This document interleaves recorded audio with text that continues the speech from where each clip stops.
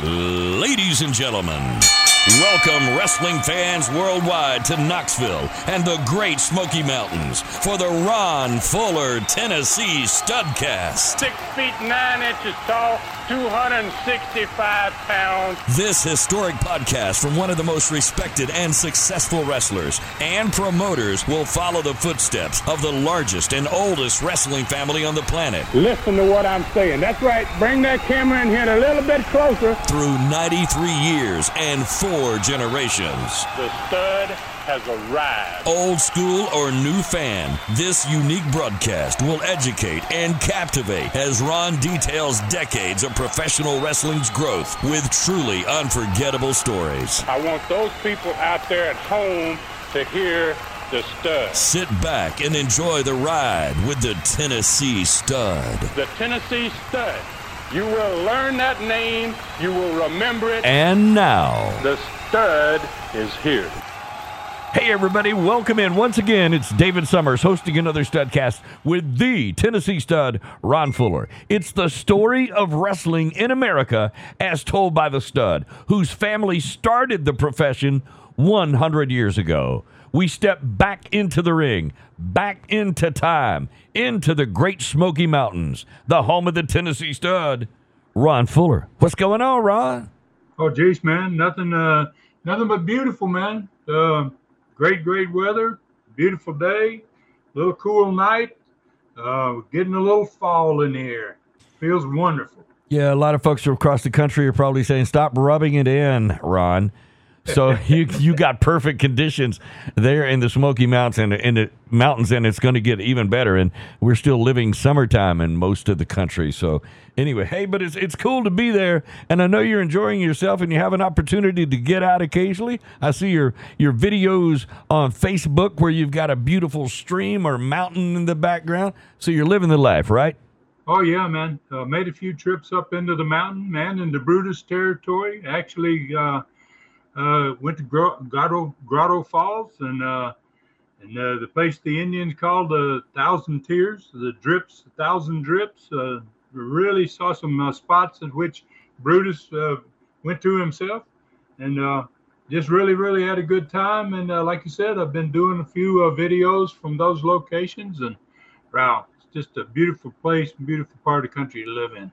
Yeah, and so you just can't call it work, but I know you, and you don't stop working, so you're doing it right, Stud. Hey, by the way, there's something really important that we want to talk about before we get into the show today, because the Studcast is a valuable commodity, and it's coveted by other podcast companies, obviously. And some folks may know a little bit about this, but therefore, Stud, you have decided to make some changes by taking control independently of your own podcast.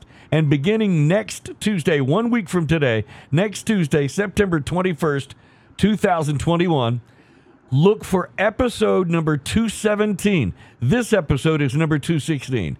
Next week, beginning with episode number 217, look for it wherever you find your Studcast, including iTunes, Stitcher, Spotify, TuneIn Radio, and of course, tnstud.com. And we're going to be adding tons of other podcast locations in the next couple of weeks, so you'll be able to find us anywhere. But the real key, Stud, look for episode number 217 beginning next Tuesday, the 21st of September.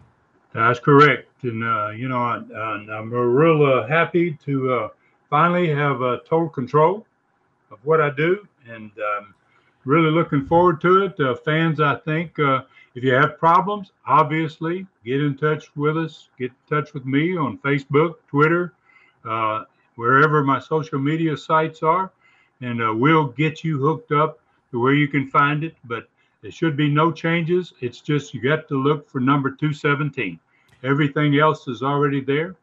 So number 217 is the key, and that will start next Tuesday on the 21st.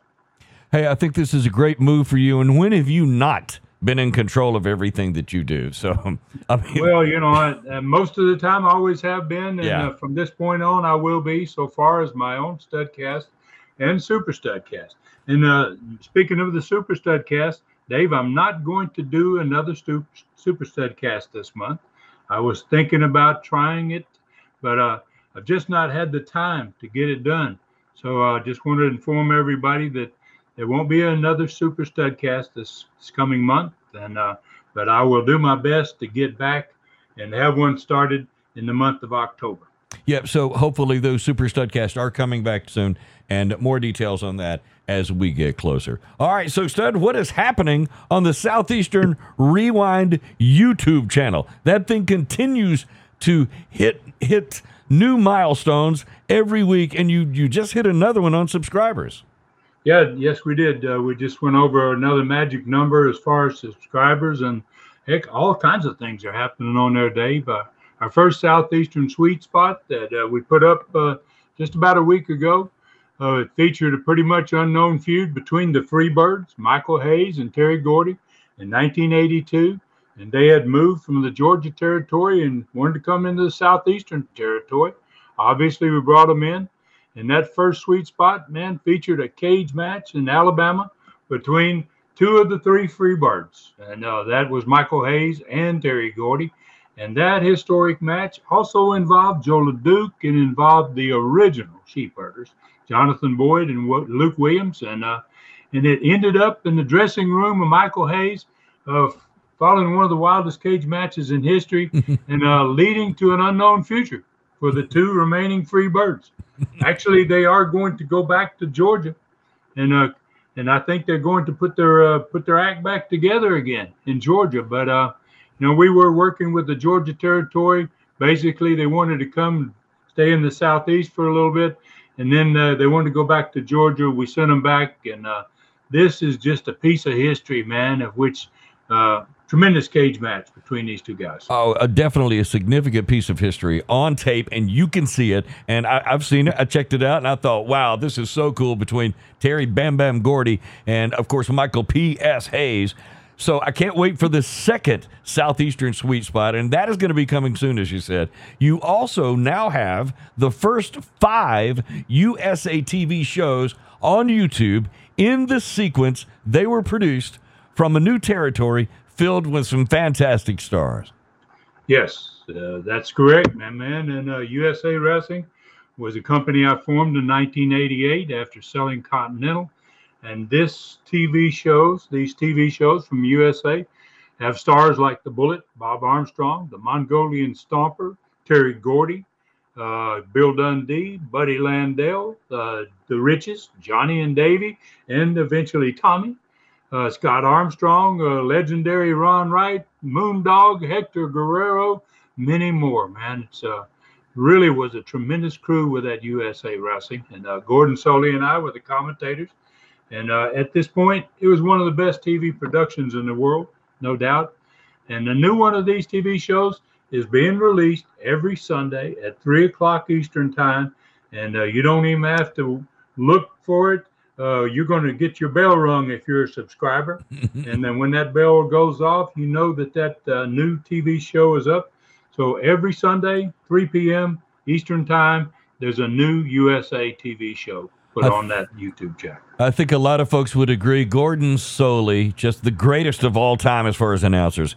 He's like a comfortable chair during this entire series of USA Wrestling shows that, of course, as you said, you co-host with Gordon. It's so awesome to see Gordon. And then, listen, Ryan, you don't do a bad job with commentary yourself. Well, thanks, man. I learned a little bit in the years in the business. So, but boy, it's pretty hard. You're sitting next to Gordon Soley. You got to work, man. You better be thinking pretty sharply, or you're gonna get left behind. Absolutely. All right, so y'all check that out for sure. Southeastern Rewind on YouTube is where you go to find this treasure trove of old school wrestling. Subscribe now if you have not done so already. Make sure you tell your friends about it and where they can find the finest old school wrestling anywhere. And Ron, listen, dude, the classic 1978 Southeastern TV show from Knoxville on the channel in its entirety, it's there too, plus the great Rewind recall shows with you and Les Thatcher. I kind of like the way that the two of you are breaking it down on each of those shows just days after they air. You guys are doing a lot of stuff that's never been done before on YouTube, and I'm not aware that any point that the creator and producer of these tremendous shows is and reviewing them also years after their production. So I think this is kind of a one-of-a-kind situation. Yeah, I'm positive that it is. As a matter of fact, I mean, there's nobody out in the 70s producing shows in the 70s and 80s that are going to show those shows in sequence and then sit and review them. And I really enjoy those shows, those review shows, because you're able to go into a lot of things other than just the wrestling matches themselves. You get the history of the wrestlers, the behind the scenes stuff that fans are really intrigued about. So, yeah, I really enjoy doing those. And we normally do those about 3 or 4 days after that TV show comes out. It's going to get that review. And, and we're in just the beginning of this, Dave. Southeastern and Continental TV shows are going to be coming soon. They're going to also be in sequence they were produced in. And I think Southeastern Rewind is going to become the premier old school channel for YouTube wrestling. Oh, no doubt. And listen, we're going to talk more about that on this Studcast, but today we're also going to be focusing on the first week in September of 1977 in this remarkable story of the oldest and largest professional wrestling family on the planet. So, Stud, where are we riding to today? Well, man, we're going back in time, Dave. We're going back to when Southeastern Knoxville Wrestling was on fire, man. 77, 78. Wow.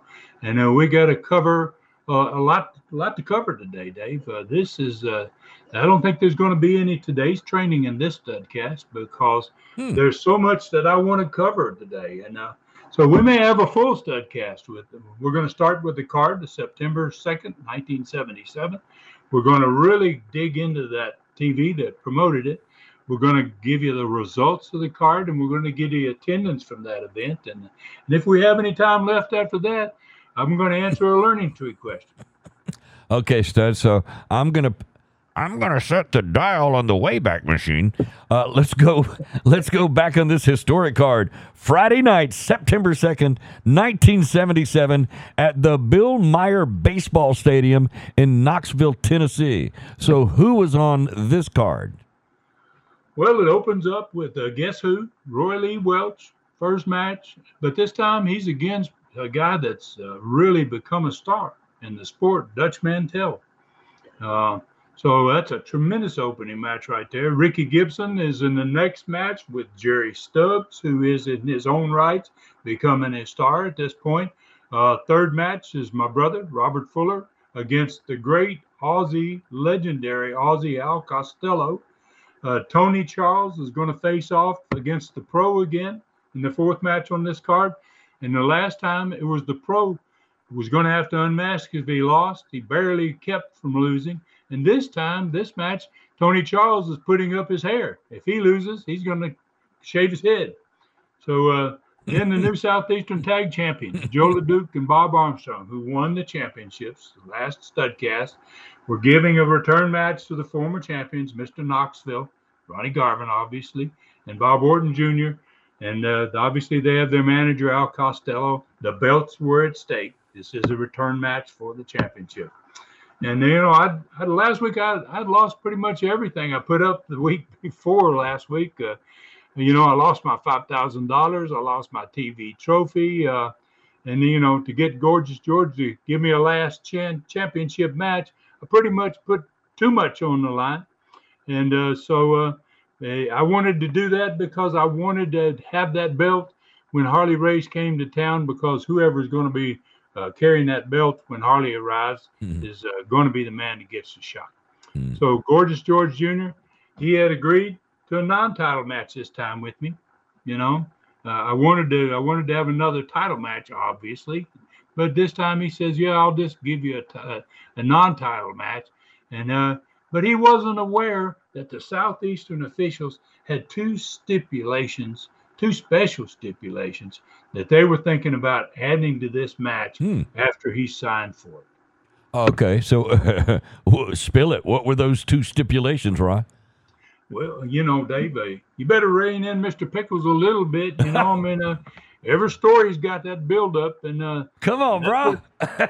Believe it or not, man, That's kind of what storytelling is all about. So we're about to discuss this TV to promote this card, and I'm going to get to that match, but it involved a little intrigue. In fact, quite a bit of intrigue, and that's all going to play out during this 1 hour TV show that we're about to talk about. And it's the day after I got robbed for my 5,000, my TV trophy, and I actually got robbed of the Southeastern belt, which I should have won in that match. All right, so let's get to those special stipulations and the TV show that creates it as well. After what you gave up last match for the chance to get that belt and a shot at the World Championship, I can't wait to find out what's up for this one in this week's match. So how did the TV show open? Well, it opened with Les telling everybody what was on the card for that day, as usual. And then when the cameras backed away from the close-up that they always did with the opening of the show, and the big set behind them became filled with that big, huge still shot, it was of me on top of the stomper for the pin. And Gorgeous George was caught in midair, jumping off the top rope on my back. Obviously, it was a handicap match, but I wasn't supposed to have to wrestle both of them at the same time. And it had been a regular tag situation for them, and I had no partner. But at the end of the match, that's kind of what obviously was happening. So when the cameras expanded the shot, there was Gorgeous George Jr. sitting next to Les, and he had a handful of $100 bills, counting it. Stomper was behind him. He was wearing the Southeastern belt, the big old TV trophy that I had the week before, and I actually had it the night before, sitting on the desk right there in front of the Stomper, and he's behind the TV trophy and behind Gorgeous George, and he's pumping his metal truck shock, man. Got a big grin on his face, too. They're living the high life. They've had a big Friday night, man, at my expense. So let's ask Gigi, what was happening? He said, what's happening in this photo behind us here? And Gigi didn't answer the question. Instead, he asked Les a question, and as he continued to count his money, he asked Les, when was the last time, Les, that you counted out $5,000 and $100 bills? Had a big grin on his face. Yeah. Him and the Stomper are really, really loving the fact that they've really put me in a bad position. So Les pushed on, man. He didn't give up. He asked again for Gigi to explain what was happening in the photo behind him. And again, Gigi ignored him, just like he did the first time. But this time he responded by guessing. He said, Les, I guess you've probably never counted out $5,100 bills in your entire life, have you? And Les didn't much like it, but Gigi continued. He followed that with a huge laugh between him and the Stomper. And he even looked over his shoulder at the big man standing behind him. And both of them were really grinning, man, and had themselves a little laugh. But Les wasn't impressed. And he asked the director, obviously, to back up the video at this point. Obviously, he ain't going to get an answer from Gigi to where I had covered the Stomper. And now it would have been for a pinfall. It would have been to win the match. And then he asked Gigi to join him in watching how both he and his Stomper got a victory over one guy, just Ron Fuller. And you got it, and he just came out and said it, you got it illegally at that, didn't you, George? And he called for the tape to be run. So Gigi never even looked at the monitor in front of him with the match in progress. He instead ignored the video, and he asked Les why I had never polished the TV trophy before bringing it to the ring the night before. I mean, he's all over the place, any place but watching what's going on in the video. And then he responded with how bad he and his Stomper felt about my losing my money, $5,000, and the TV trophy, all in one match, and that I would never be getting another title shot again, and that would automatically end any chance for me to win the World Championship title of Harley Race, because obviously, if I don't have the Southeastern title, I'm not going to get the shot at Harley, and you don't get the shot, you certainly can't become champion. So while all this was going on, The video showed how the referee never saw Gigi jump from the top rope on my back. He had been bumped and was down. The fact that he was the illegal man on the outside of the ring, Gigi I'm talking about, when he climbed the top rope to jump in my back. It showed the referee finally regaining his composure and crawling over to count me out after Gigi put the stomper on top of me. And then it showed the ref getting my cash from the ring announcer and giving it to Gigi. And it also showed the stomper running to the dressing room with his hands on his ears to escape the roar, man, of the crowd, which they were extremely unhappy. And finally, it showed Gigi surrounded by policemen carrying the cash and the TV trophy to the amphitheater dressing room. Not a single word from Gigi regarding that entire videotape. So let's ask Gigi if he wasn't ashamed of himself and his stomper for the way that they had stolen not only the match and the belt, but my $5,000 and the TV trophy. And Gigi, he continued. They're having a ball, him and the old stomper, and so he laughed again and he said to Les, "We do feel sorry for anyone as ignorant as Ron Fuller. How could a man be stupid enough to suggest a match such as this against both of us?" He said, "I could have beat him by myself. How's he going to beat me and the stomper? And then to prove how bad we feel," he said, "I'm going to show my remorse by allowing him a final match against my stomper. But it's not going to be for the championship. But I'll give him one more try at my stomper."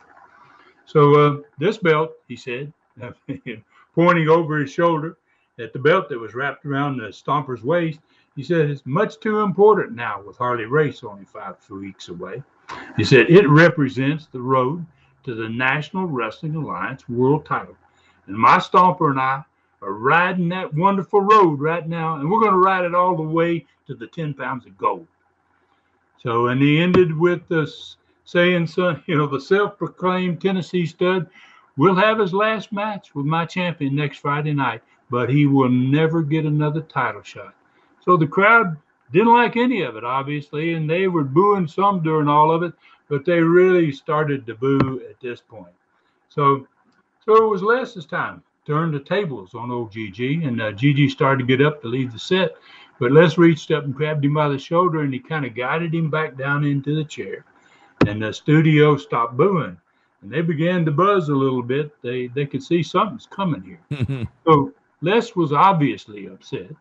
And he spoke sternly to Gigi, which, he didn't do that to many heels, but there were occasions that he would talk pretty sternly. And they told Gigi that the Southeastern officials were very upset with what had happened the night before, that they had told him before the show started today that he was to inform you, talking to Gigi, before you left this set today, that there were going to be 2 changes in the Stompers match with Ron Fuller set up for next Friday night.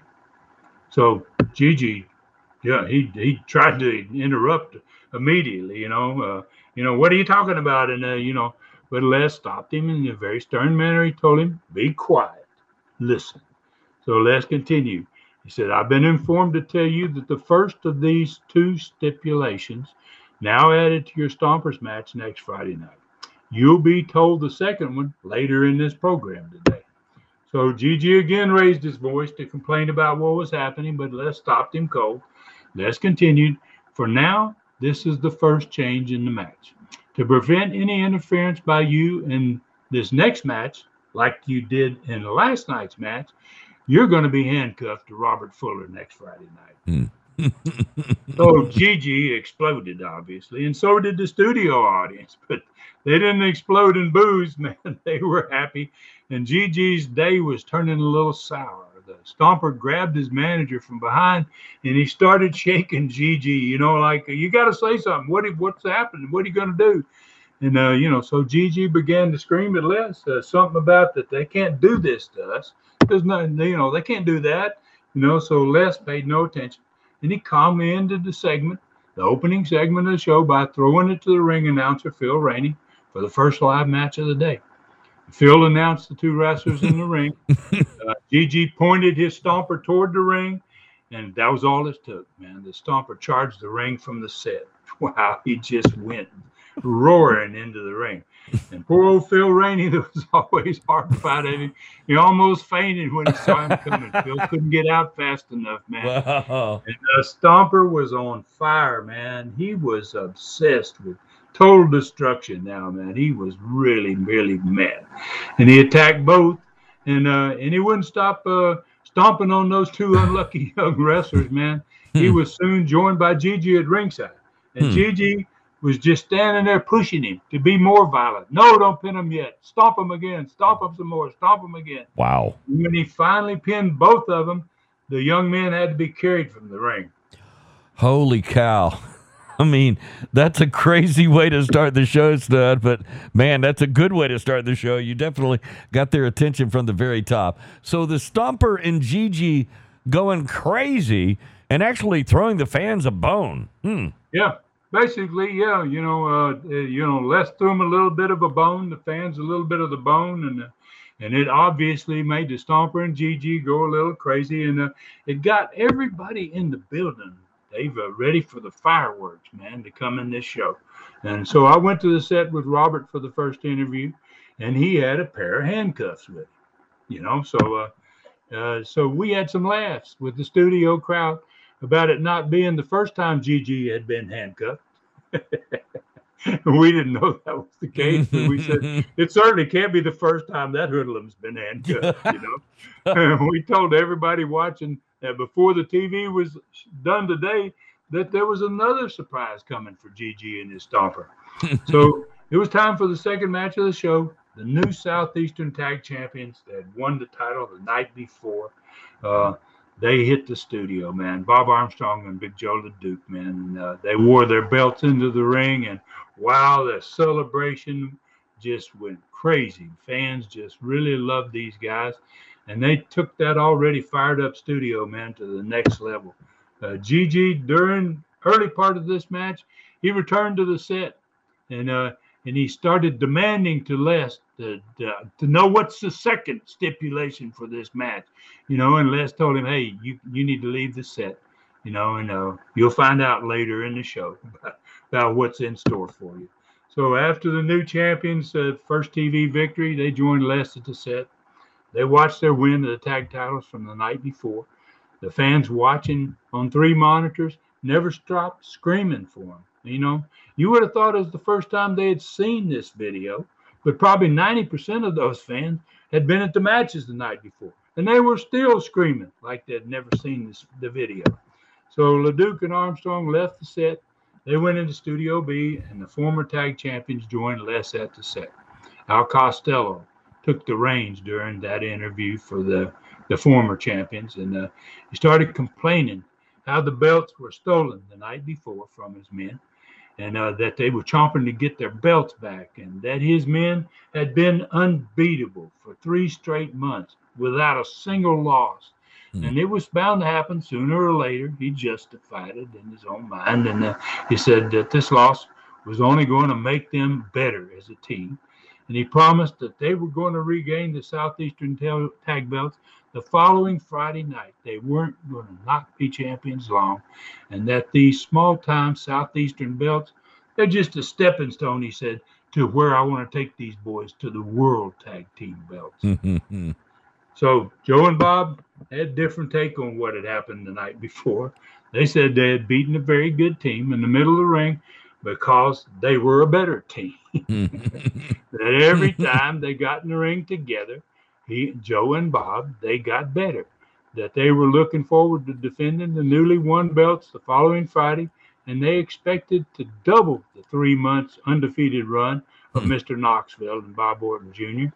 The fans loved them, man, and they let them know it, man, at the end of this little interview. Oh, that's awesome. All right, so listen, I think this is a perfect time. Let's take a quick break. When we come back, we've got the personality profile. But before we do take the break, another reminder about Southeastern Rewind on YouTube. Subscribe, ring the bell to get reminders on when the greatest stories in wrestling will be dropped on YouTube. And be sure to tell your friends about Southeastern Rewind. All right, this Studcast will continue in a moment, and we come back with the personality personality profile right here. Stay with us. The stud has become very busy trying to protect his Studcast and Super Studcast. He wants to continue doing both. There were no Super Studcast in August or September. He set a goal to produce the next Super Studcast in October of 2021. He appreciates every one of his patrons and listeners. He apologizes for not having the control or time to keep them going as he always has. He is presently fighting to get control of his Studcast, and when that battle is won, he will return with his Super Studcast. Please be patient. His goal has always been to make his fans happy. And thanks from the Tennessee Stud, Ron Fuller. All right, everybody, welcome back in. David Summers and the Tennessee Stud, Ron Fuller. It's another Studcast, and thanks a lot for hanging out with us. All right, Stud.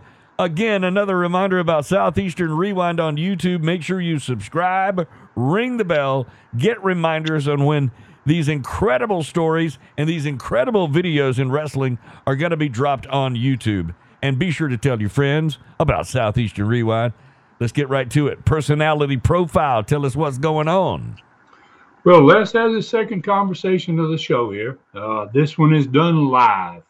This is the second time in this TV show that he's going to talk with Gorgeous George Jr. The Stomper comes out for the profile. They're sitting in Studio B, which is right next to where the studio audience is. They're very close. They can actually see everything. And so Les starts this conversation with George again. The Stomper pacing, man, back and forth behind him. Obviously, they've learned that that George is going to have to be handcuffed to my brother. And Stomper's a little concerned probably about the wonderful day they were having falling apart at this point. So this conversation is much more contentious than the first one they had in the show. Gorgeous George demanded to know what other hidden news was waiting for them before the show was over. He promised that nobody was going to put him in handcuffs, that he was no criminal, that his father, the great Gorgeous George, would have been so humiliated to witness what was supposed to happen to his son the next Friday night, handcuffed, to another wrestler, And he said his Stomper was ready, as always, for anything the Fuller brothers could do. But, he did not like the fact that he was going to be handcuffed. So every time the studio crowd erupted during the conversation, Stomper always, now at this point, covered his ears instantly. Unless, for the first time since Stomper had shown a problem with his crowd, with crowd noises, he asked Gigi point blank, what was the problem? What's the problem with your Stomper's ears? And Gigi, he wasn't there to answer Les' questions. Uh-oh. He hadn't answered one for him all day. So he told Les to mind his own business. He said, and if you wanted to run your mouth, he said, then you ought to tell me what else the Southeastern officials have in mind for the following Friday night in my non-title match, my Stomper's non-title match with Ron Fuller.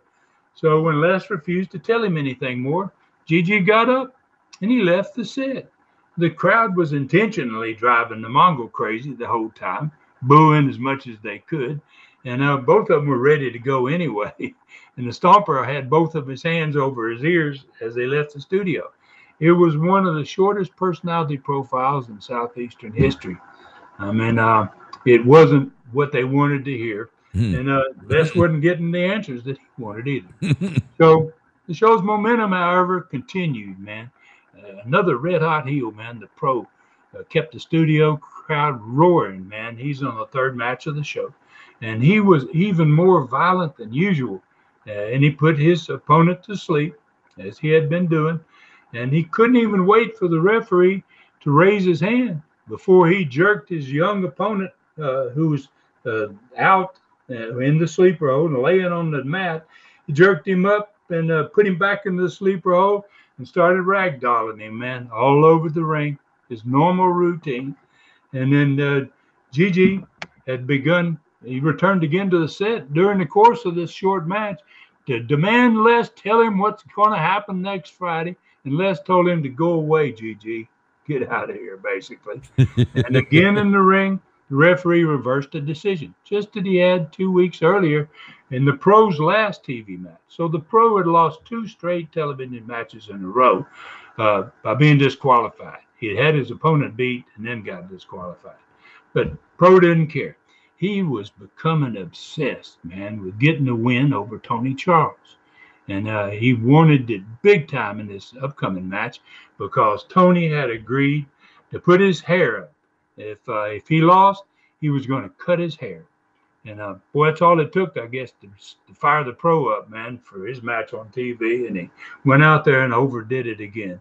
So these two guys had the next interview. And they swapped some very harsh words in the next interview segment about their upcoming match.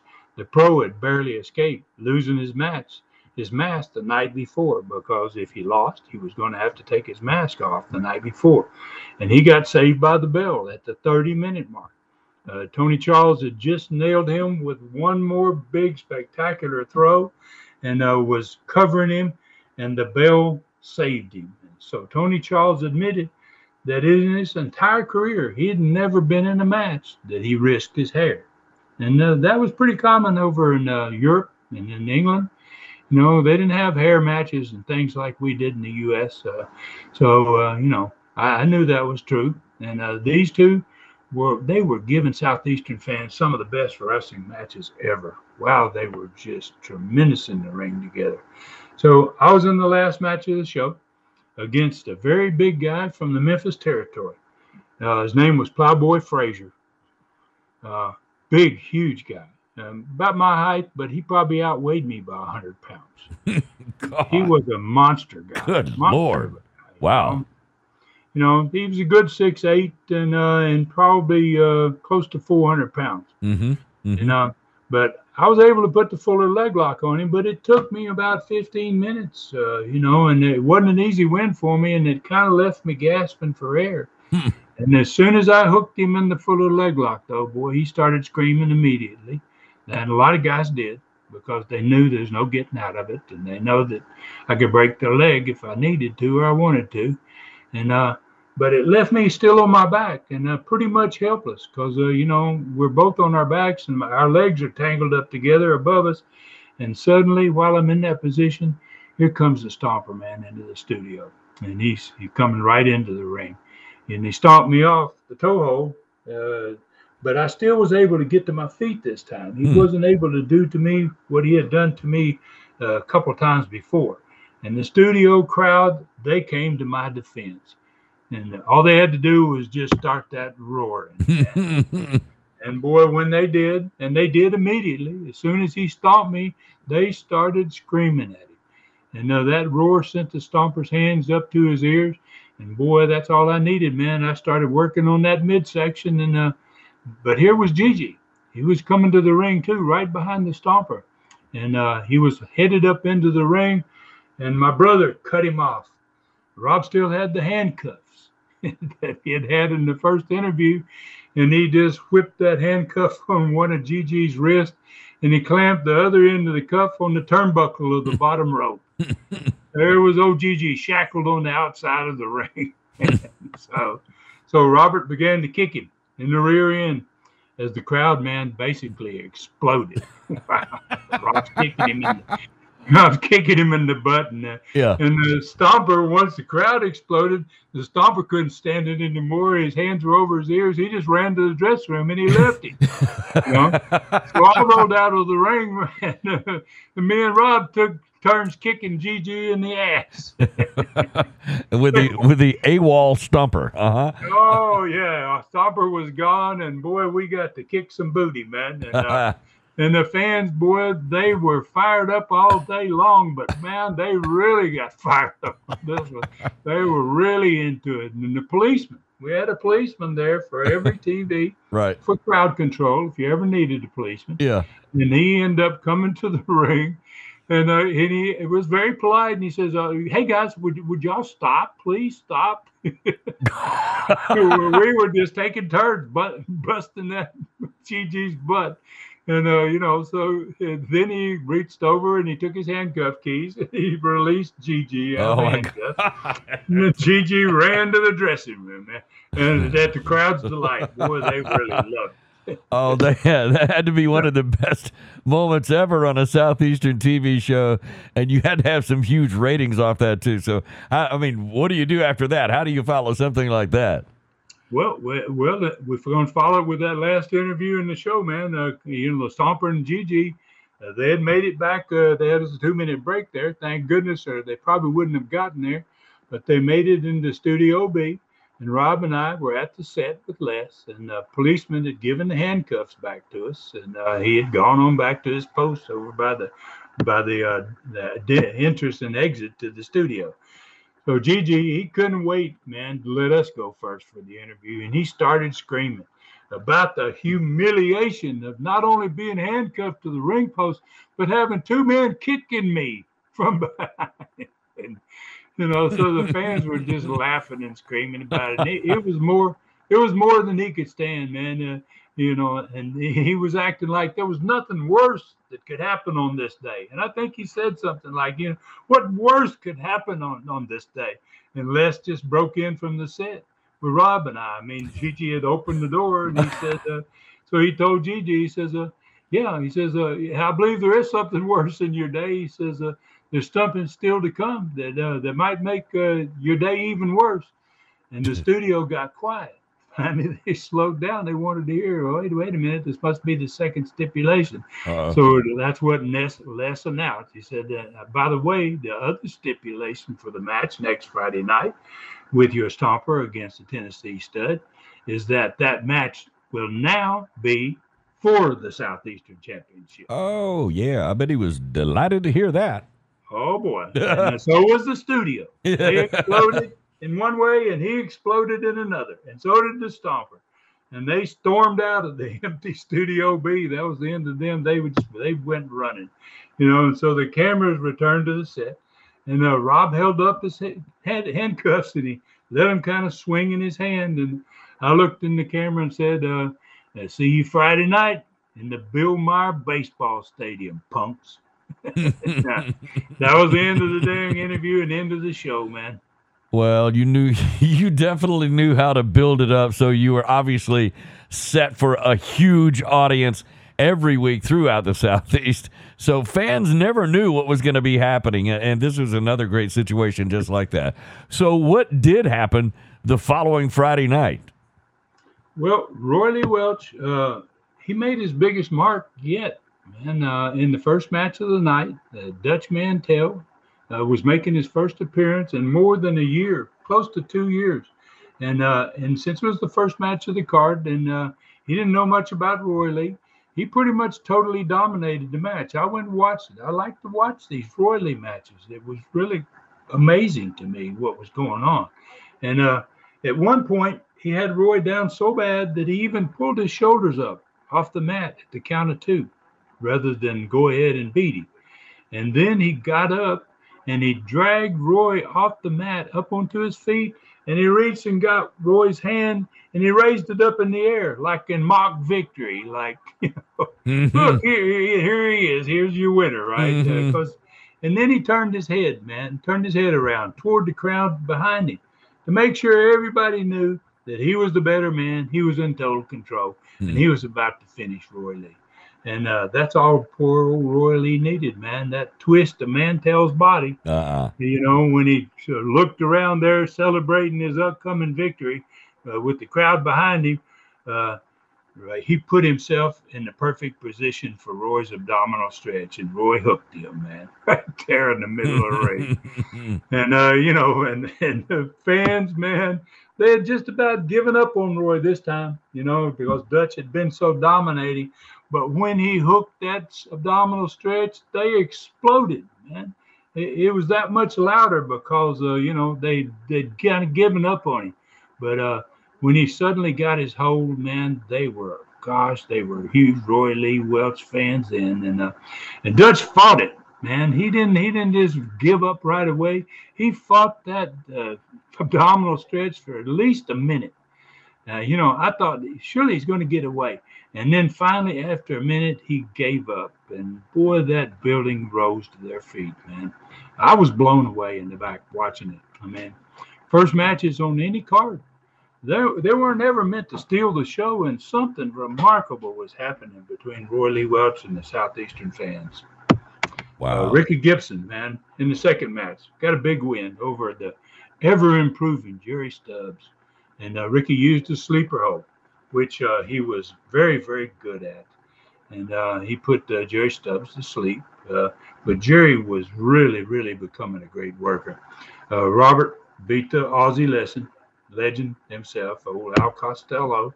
But it was a great match, and he had a hard time doing it. And the match between the Pro and Tony Charles was another classic, man. And this one was, if Tony lost, his head would be shaved. And that's what it appeared was going to happen in this match. For the first time in the series of matches they'd had, and I think they'd had 5 matches out of 6 weeks in a row against each other. This time, the Pro was the stronger of the two, obviously. And with less than a minute to go in the 32-minute time limit match, the Pro finally got his sleeper hold for the first time ever on Tony Charles. And the crowd, man, was on their feet, urging Tony, man, to fight it. Crowd loved Tony Charles. And boy, he did. He fought that sleeper hold, man. And the ref was raising Tony's hand above his head 2 or 3 times to see if he was still conscious as the announcer counted down the last 10 seconds. He could not.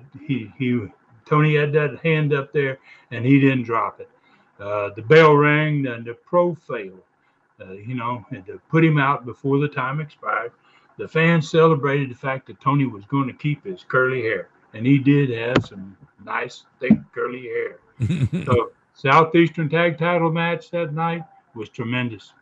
Champions Joe LeDuc and Bob Armstrong, they had their hands full with maybe one of the best Southeastern tag teams of all time. Mr. Knoxville, Ronnie Garvin, and Bob Orton Jr., man, no doubt about that. This night, it came down to the man outside the ring, Garvin and Orton's manager, Al Costello. He passed something to Mr. Knoxville that he used to knock Armstrong unconscious, and the rest was Southeastern history, man. He got the pin, and Mr. Knoxville and Bob Orton Jr. regained their tag belts in their very first return match after losing them. So they had only been non-champions for a week. So the Bill Meyer Baseball Stadium was totally stunned. I mean, you couldn't hear a sound in there. No one expected that to happen. And then that same crowd, they came prepared for the Stomper in the main event. And it didn't matter why they were not in the amphitheater, In fact, the baseball stadium had a roof over the grandstands. And that made the noise even louder because all those people up in those grandstands were shouting toward the ring. And rather than in the amphitheater, the sound going up in the air, it went straight out toward the ring. So it was a worse situation for the Stomper than usual. And fans brought their air horns again, their pots and pans, their loudest voices, and they brought their determination to torment the Stomper, man, in the baseball stadium. Wow. And by golly, they certainly did that. They did that for sure. So Rob was handcuffed to Gorgeous George Jr. before the match started. And when the bell rang to begin the match, you couldn't hear yourself think, man. I mean, those fans were just waiting on the bell to ring. The noise was just deafening, and the Stomper was unable to handle it. Every time he got a little bit of the upper hand, the crowd took control again, man. And then I managed to get one of the easiest Southeastern Championship victories in history. The GG was kept under control by my brother, and when it was over, the Stomper ran for the dugout. His hands were over his ears as the bell tolled the end of his current reign as Southeastern champion. Wow, it sounds like another incredible night for the fans. So you had to do really good in the baseball stadium on Friday, September 2nd of 1977, Bill Meyer Baseball Stadium. How did you do? Well, there was a lot of things going on here, and so we had more than 4,000 for this event, and it was on the first Friday in September of 1977. And I kind of want to put this number of fans reported here in perspective, It was 3,000 fans bigger than the average baseball crowd. Okay? So, they weren't doing good at all. And, they would have considered that. It would have been by far the biggest crowd of the season for them. And that was that was 3 times more fans came to the wrestling than there came to an average baseball game. And let's go back to the first year after I got there. And we had to go to Bill Meyer Stadium. It's in September every year. And we're having to compete with the fair. Now, bear in mind, the fair, one of the big events for all cities. Yep. It's in there 2 Friday nights in a row. So in 1975, the first year that I started Southeastern, and we went to this baseball stadium, we drew less than 2,000 fans. The year later, 1976, we drew more than 3,000 fans. So the 4,000 plus fans in the worst month of the year, which September was traditionally for wrestling, with the fair in town, with changing venues, going from the park to the baseball stadium, and in a baseball stadium that was dilapidated and in a bad part of the city, we managed to draw the largest crowd in that stadium in years. Wow. And see, that's still a pretty impressive feat, Stud. So had this event been in the Coliseum or the amphitheater, it would have certainly, I think, been over 5,000 at least. So that's been a great Studcast, Ron. This has been really cool. I don't think we have time for the learning tree, as you mentioned earlier. And next week, we can get to the today's training and the learning tree. We'll get that back on next week as well. And by the way, you wanted to say a few words about the great dinner with the Stud event. It's happening Wednesday night, October 13th of 2021. Not far away, less than a month away. Yes, it is. And thanks for reminding me, Dave. This thing is really taken off, man. I just want to explain to fans out there again, if you're anywhere around the Knoxville area in Tennessee, North Carolina, Kentucky, we're getting people out of Kentucky and people out of Georgia. This is a 2-hour free buffet dinner with the Stud. It's at one of the most famous restaurants in the country, Calhoun's on the River in Knoxville, Tennessee, just within a touchdown pass of the Neyland Stadium. And, and it's going to be a big night, man. In addition to the free dinner that I'm going to give fans will also get 2 free autograph photos, one of me and one of Les Thatcher. And they're going to get to spend some time with our special guest, Jimmy Golden. The 3 of us are going to greet every one of these guests when they arrive. And we're going to make sure we shake hands with everybody that comes and hopefully have a little time to speak with them. They're also going to get to be a part of the first ever live Studcast, followed by a question and answer hour with those that are in attendance. And there are going to be some door prizes in the cash bar. And it's all going to be recorded, and it's going to be shown back later on the YouTube channel. I've never done one of these days, but, I've always wanted to do something special for the fans. And by golly, I think this is a start. This is a good place to start, and I'm really looking forward to it. I want to thank all of you that have already purchased your tickets. You just reserve them, and I appreciate it. I think it's a real good place to start, especially since you mentioned a buffet and a cash bar.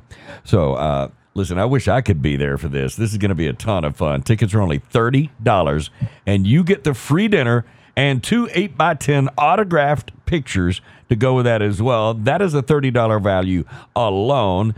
To reserve your seat, go to Ron's website, tnstud.com.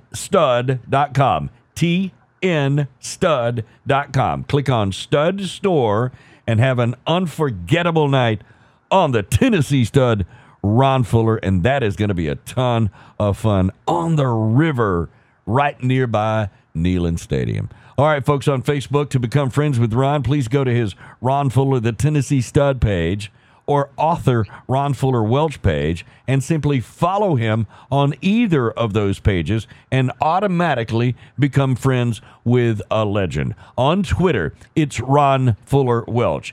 Please visit the Stud Store at tnstud.com.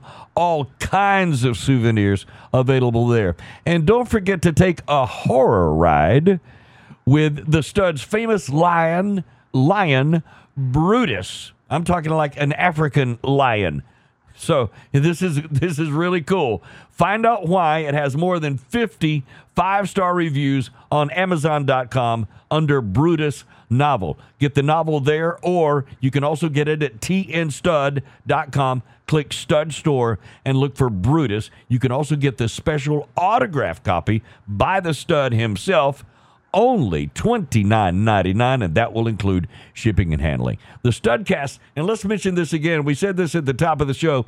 It is a very valuable commodity, as you can imagine, and of course, it's coveted by other podcast companies. Therefore, the Stud has decided to make some changes by taking control independently of his own podcast. And beginning next Tuesday, 1 week from today, next Tuesday, September 21st, 2021, look for episode number 217. That's going to be the key. Look for episode number 217 wherever you find your Studcast, including iTunes. Let me, can I interrupt? Yeah, absolutely. Make sure that I would be able to find it.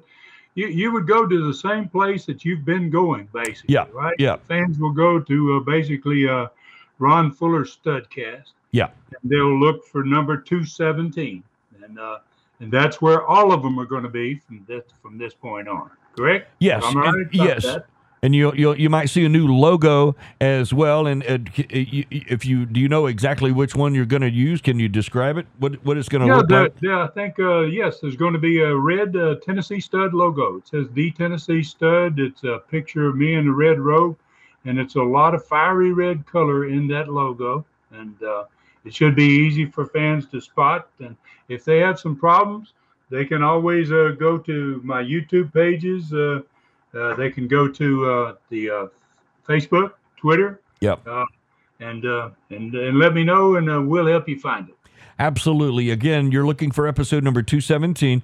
You'll find it on iTunes, Stitcher, Spotify, TuneIn Radio, and, of course, again, tnstud.com, and tons of other podcast locations in the next couple of weeks, including next week as well. All right, so that's a lot to talk about, a lot to remember, and we'll be reminding you as we get closer on some of the other events that we have going on. All right, so Ron, tell us where we're riding next week.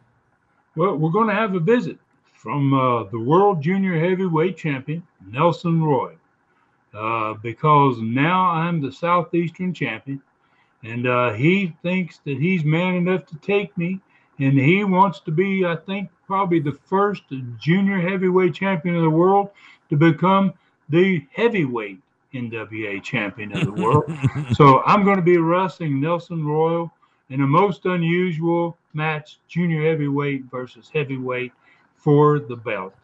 And another today's training going to be next week, and obviously we'll be back and doing the learning tree and much more.